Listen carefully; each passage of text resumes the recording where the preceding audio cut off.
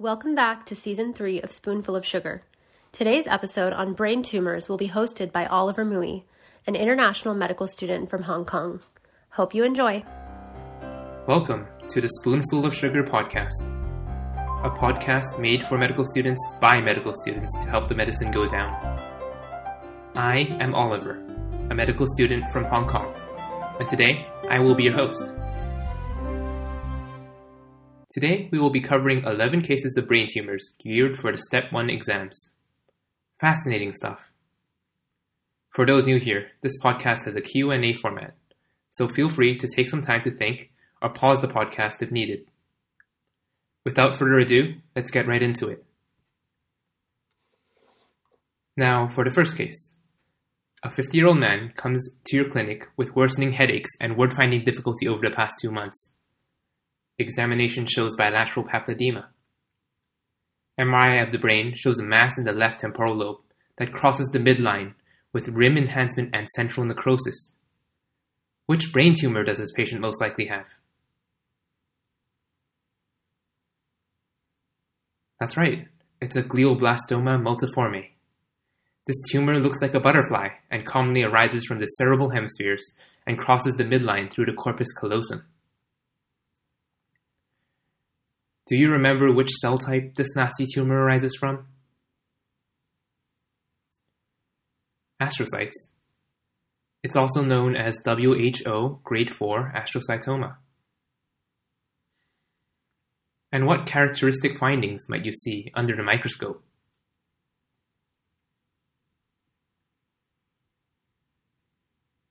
Pseudopalisading tumor cells around regions of necrosis and endometrial cell proliferation. Alright, so I picked this question from UWorld, and it might show up in your exams. So, which DNA repair gene, when silenced, leads to a better response from alkylating chemotherapy?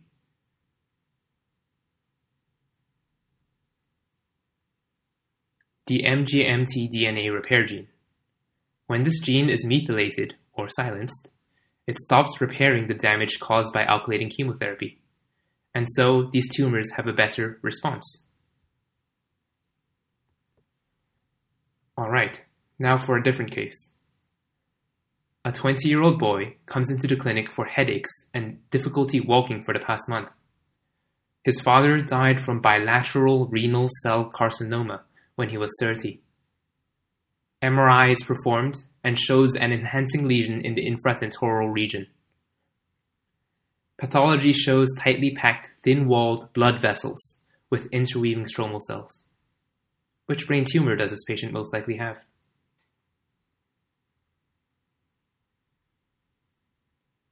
Right, so he has a hemangioblastoma. These tumors like to show up in the cerebellum, the spinal cord, and the retina.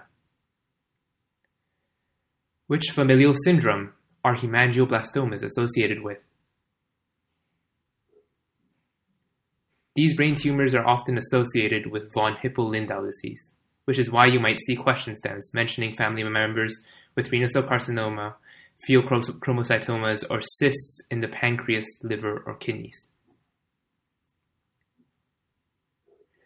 On a brief tangent, do you remember the mode of inheritance of VHL disease? That's right, it's caused by a mutation which is autosomal dominant in the VHL gene, which is located on chromosome 3p. Do you remember why mutations in the VHL gene cause cancer?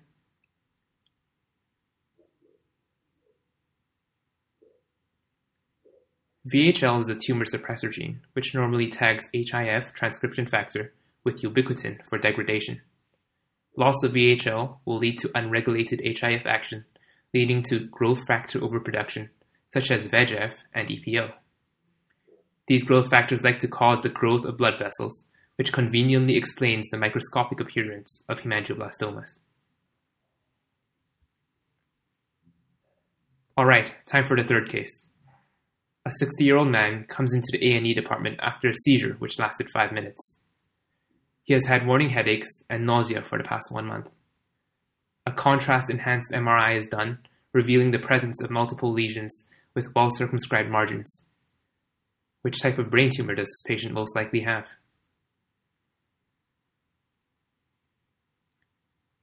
This patient most likely has brain metastases.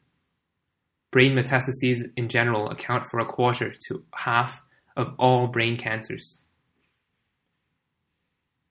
Just as a quick recap, do you remember which radiological features may help differentiate brain metastases from other lesions?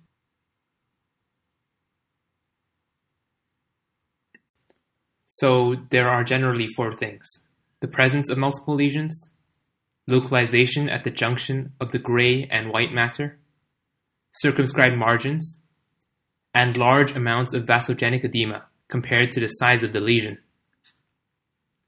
Which organ or system is most likely the origin of this brain tumor?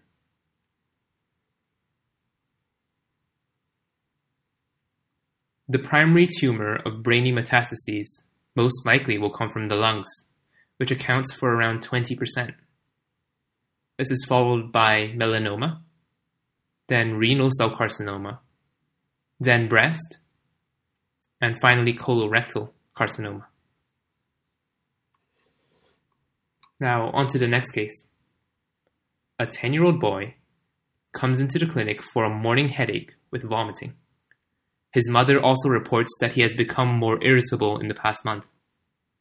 An MRI shows a large cystic mass with a mural nodule in the posterior fossa. Which brain tumor does this patient most likely have?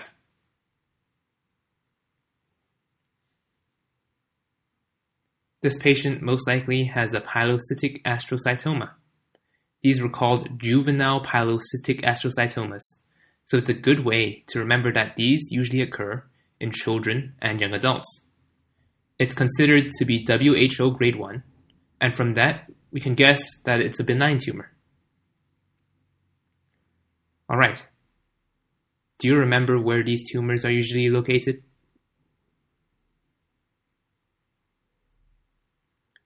Good.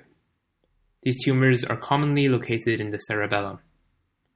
Compression on these cerebellar structures may lead to ataxia, with uncoordinated movement or unsteady gait. It may also involve the third ventricle, leading to hydrocephalus, or on the optic pathways, causing visual disturbances. So look out for this tumor if these things pop up on the question stem. Do you remember the morphological features of pilocytic astrocytomas?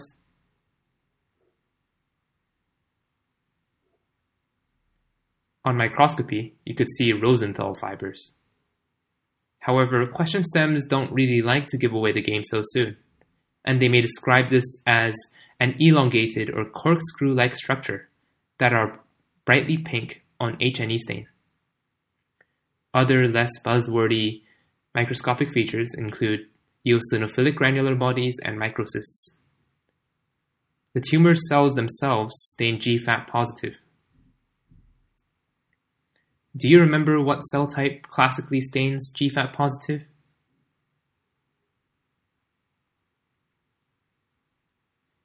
Right, so neuroglial cells. So this includes things like astrocytes, Schwann cells. So whenever you see something that stains GFAP positive, think of things like astrocytomas or glioblastomas. Time for the 5th case. A 7-year-old Asian boy comes into the clinic with a 2-month history of headache and vomiting. Examination shows isoscoria with no pupillary light reflex and upward gaze palsy.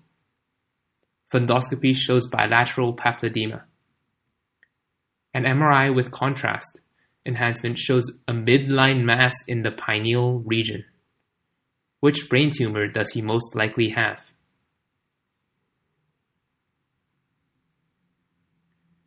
Good. So he most likely has an intracranial germ cell tumor. This is analogous to the seminoma in the testes. What sort of patient comes to your mind when you think of this tumor?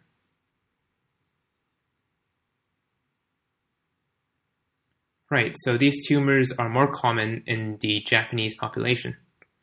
It accounts for around 10% of brain tumors in that population.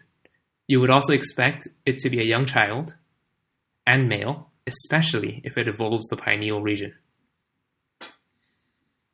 In the question stem, I mentioned that the patient has upward gaze palsy. Patients with tumors or lesions in the dorsal midbrain region often have this problem. Do you remember the name of this particular syndrome? Right, so this is Paranod syndrome. Paranod syndrome is also known as dorsal midbrain syndrome. So this occurs when there's a lesion or a tumor in the dorsal midbrain compressing on the structures like the tectum and the superior colliculus, which are involved in coordinating eye movement. So this causes a constellation of symptoms, including upward gaze palsy, convergence retraction nystagmus, a sunsetting eye sign, and a pseudo-Argyll-Robertson pupil. The pseudo in this situation is because these patients usually have a mild response to light in comparison to the normal Argyll-Robertson pupil, in which there is absolutely no pupillary response. Now, a 40-year-old woman comes into the clinic with left lower limb weakness for the past month. She also has a 2-month history of headaches and nausea. MRI imaging shows a well-circumscribed lesion in the right parasagittal region. A resected specimen of the mass shows a whorled pattern of spindle cells. Which brain tumor does she most likely have?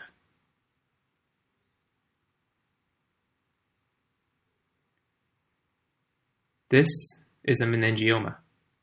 This is the second most common primary intracranial tumor, and the patient group you should be thinking of are middle-aged women. Several UWorld question explanations have mentioned that these tumors often have progesterone or estrogen or sometimes androgen receptors, and so it might help you remember this demographic. Do you remember what the cellular origin of these tumors are?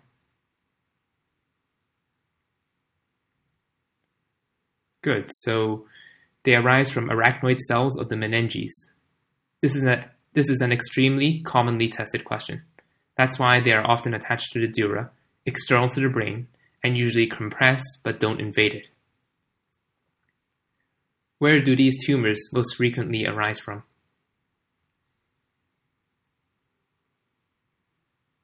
Good, so they most likely arise from the convexities of the cerebral hemispheres, or the parasagittal regions. These two account for around 40% of total cases.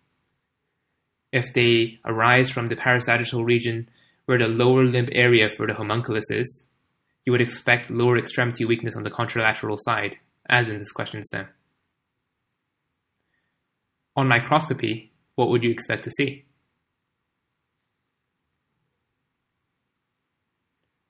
That's great. So, in low-grade meningiomas, there are several histologic subtypes which might show up in your exam.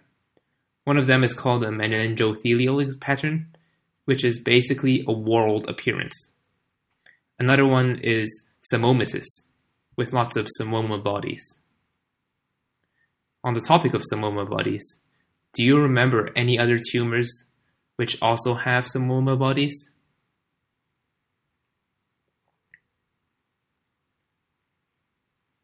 So, papillary thyroid carcinoma, mesothelioma, ovarian and endometrial serous cystadenocarcinomas, and somatostatinomas all have psammoma bodies. Let's say you come across a patient with multiple meningiomas along with a 6-month history of tinnitus and difficulty hearing. What does this raise alarm bells for?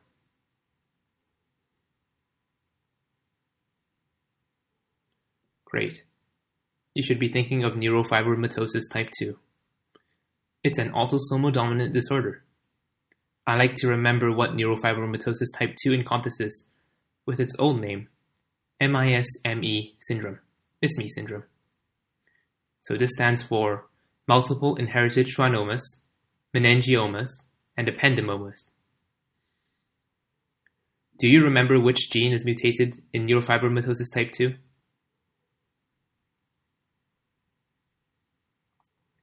Right, so it's the NF2 gene. This codes for Merlin, which is a tumor suppressor gene found in nerves. So loss of this tumor suppressor will lead to these multiple brain tumors. Do you remember which cell type schwannomas arise from? So these are peripheral sheath tumors, which arises from neural crest cells. A stain that might help identify this is the S100 stain. What other tumors do you know that can be identified by this S100 stain?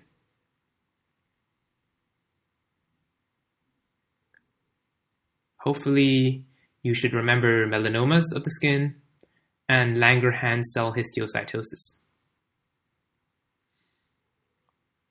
On microscopy, what would you see when examining a schwannoma?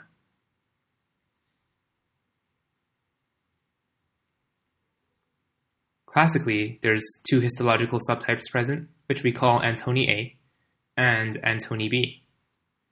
In your question stem, they may describe this as alternating zones of dense, which is what Antoni A means, and sparse, which is what B means, cellularity. Okay, let's say a 10-year-old girl comes to your clinic for a 1-month history of morning headaches, nausea, vomiting, and clumsiness. Gait examination demonstrates a broad-based gait.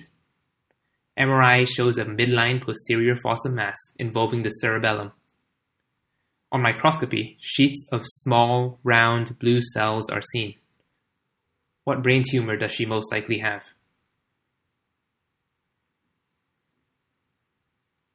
She has a medulloblastoma. This tumor accounts for 20% of pediatric brain tumors. This tumor mostly shows up in children, and if they do arise in the pediatric population, expected to be midline, near the cerebellum. They might compress on the ventricles, leading to hydrocephalus and posterior vermis syndrome. In adults, it's more often found in a lateral position. Do you remember which cell type this tumor arises from?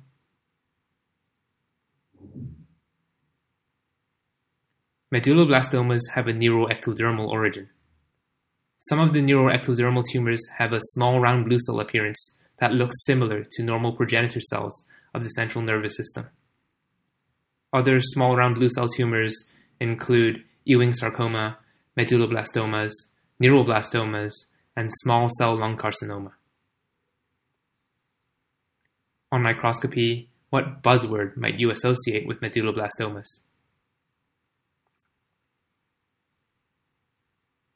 Right, Homer Wright rosettes. These beautiful rosettes may be described in the question stem as small round blue cells surrounding a fibril-rich neutrophil. Do you remember the general prognosis of this condition if it goes untreated? If medulloblastomas go untreated, the prognosis is very poor. However, with surgical excision, chemotherapy, and radiotherapy, survival gets a lot better, to around a 75% 5-year survival. This is because medulloblastomas respond super well to radiotherapy. Let's say a 50-year-old man comes into your clinic due to a recent generalized tonic-clonic seizure. He was previously healthy. MRI shows a lesion in the right frontal lobe. A biopsy is performed and microscopy shows sheets of isomorphic round nuclei surrounded by clear cytoplasm. Which brain tumor does he most likely have?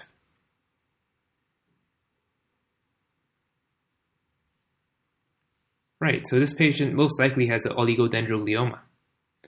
This type of glial tumor usually arises in the 4th and 5th decades of life and often presents with seizures. Do you remember where in the brain oligodendrogliomas like to live in?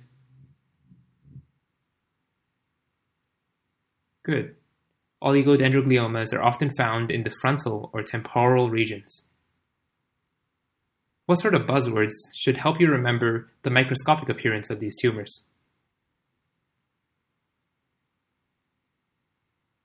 So a fried egg appearance and chicken wire capillaries.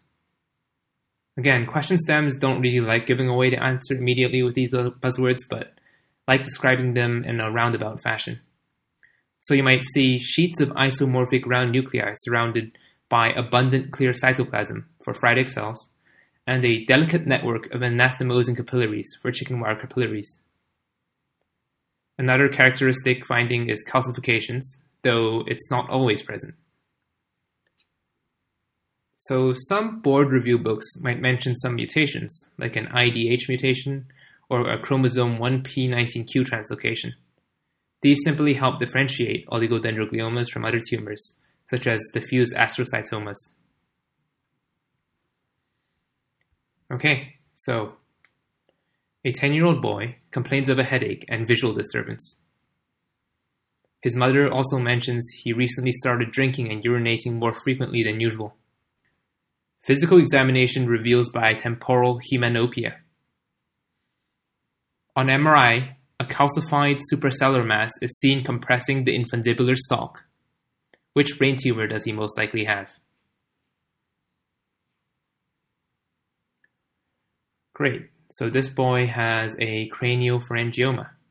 On imaging, these tumors are often calcified and are located in the suprasellar region. What is the embryological origin of a craniopharyngioma? Craniopharyngiomas arise from the epithelial remnants of Rathke's pouch. UWorld wants you to know that Rathke's pouch is an upward invagination of the oral ectoderm, which eventually forms the anterior pituitary. Do you remember which hormone might increase in level if it compresses on the pituitary stalk? Hopefully you got prolactin.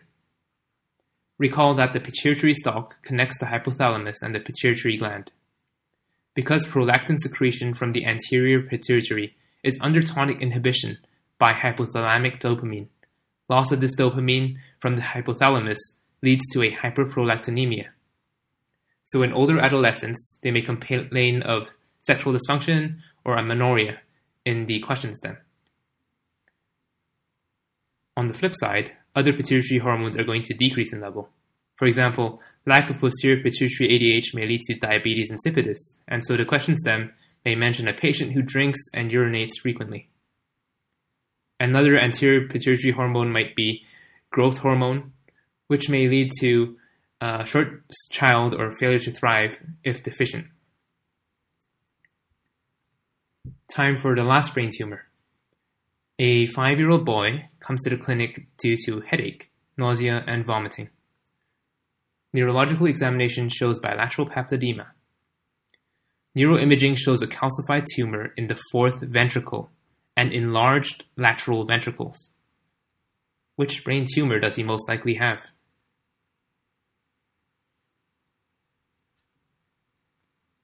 So when you see a ventricular tumor, think ependymoma.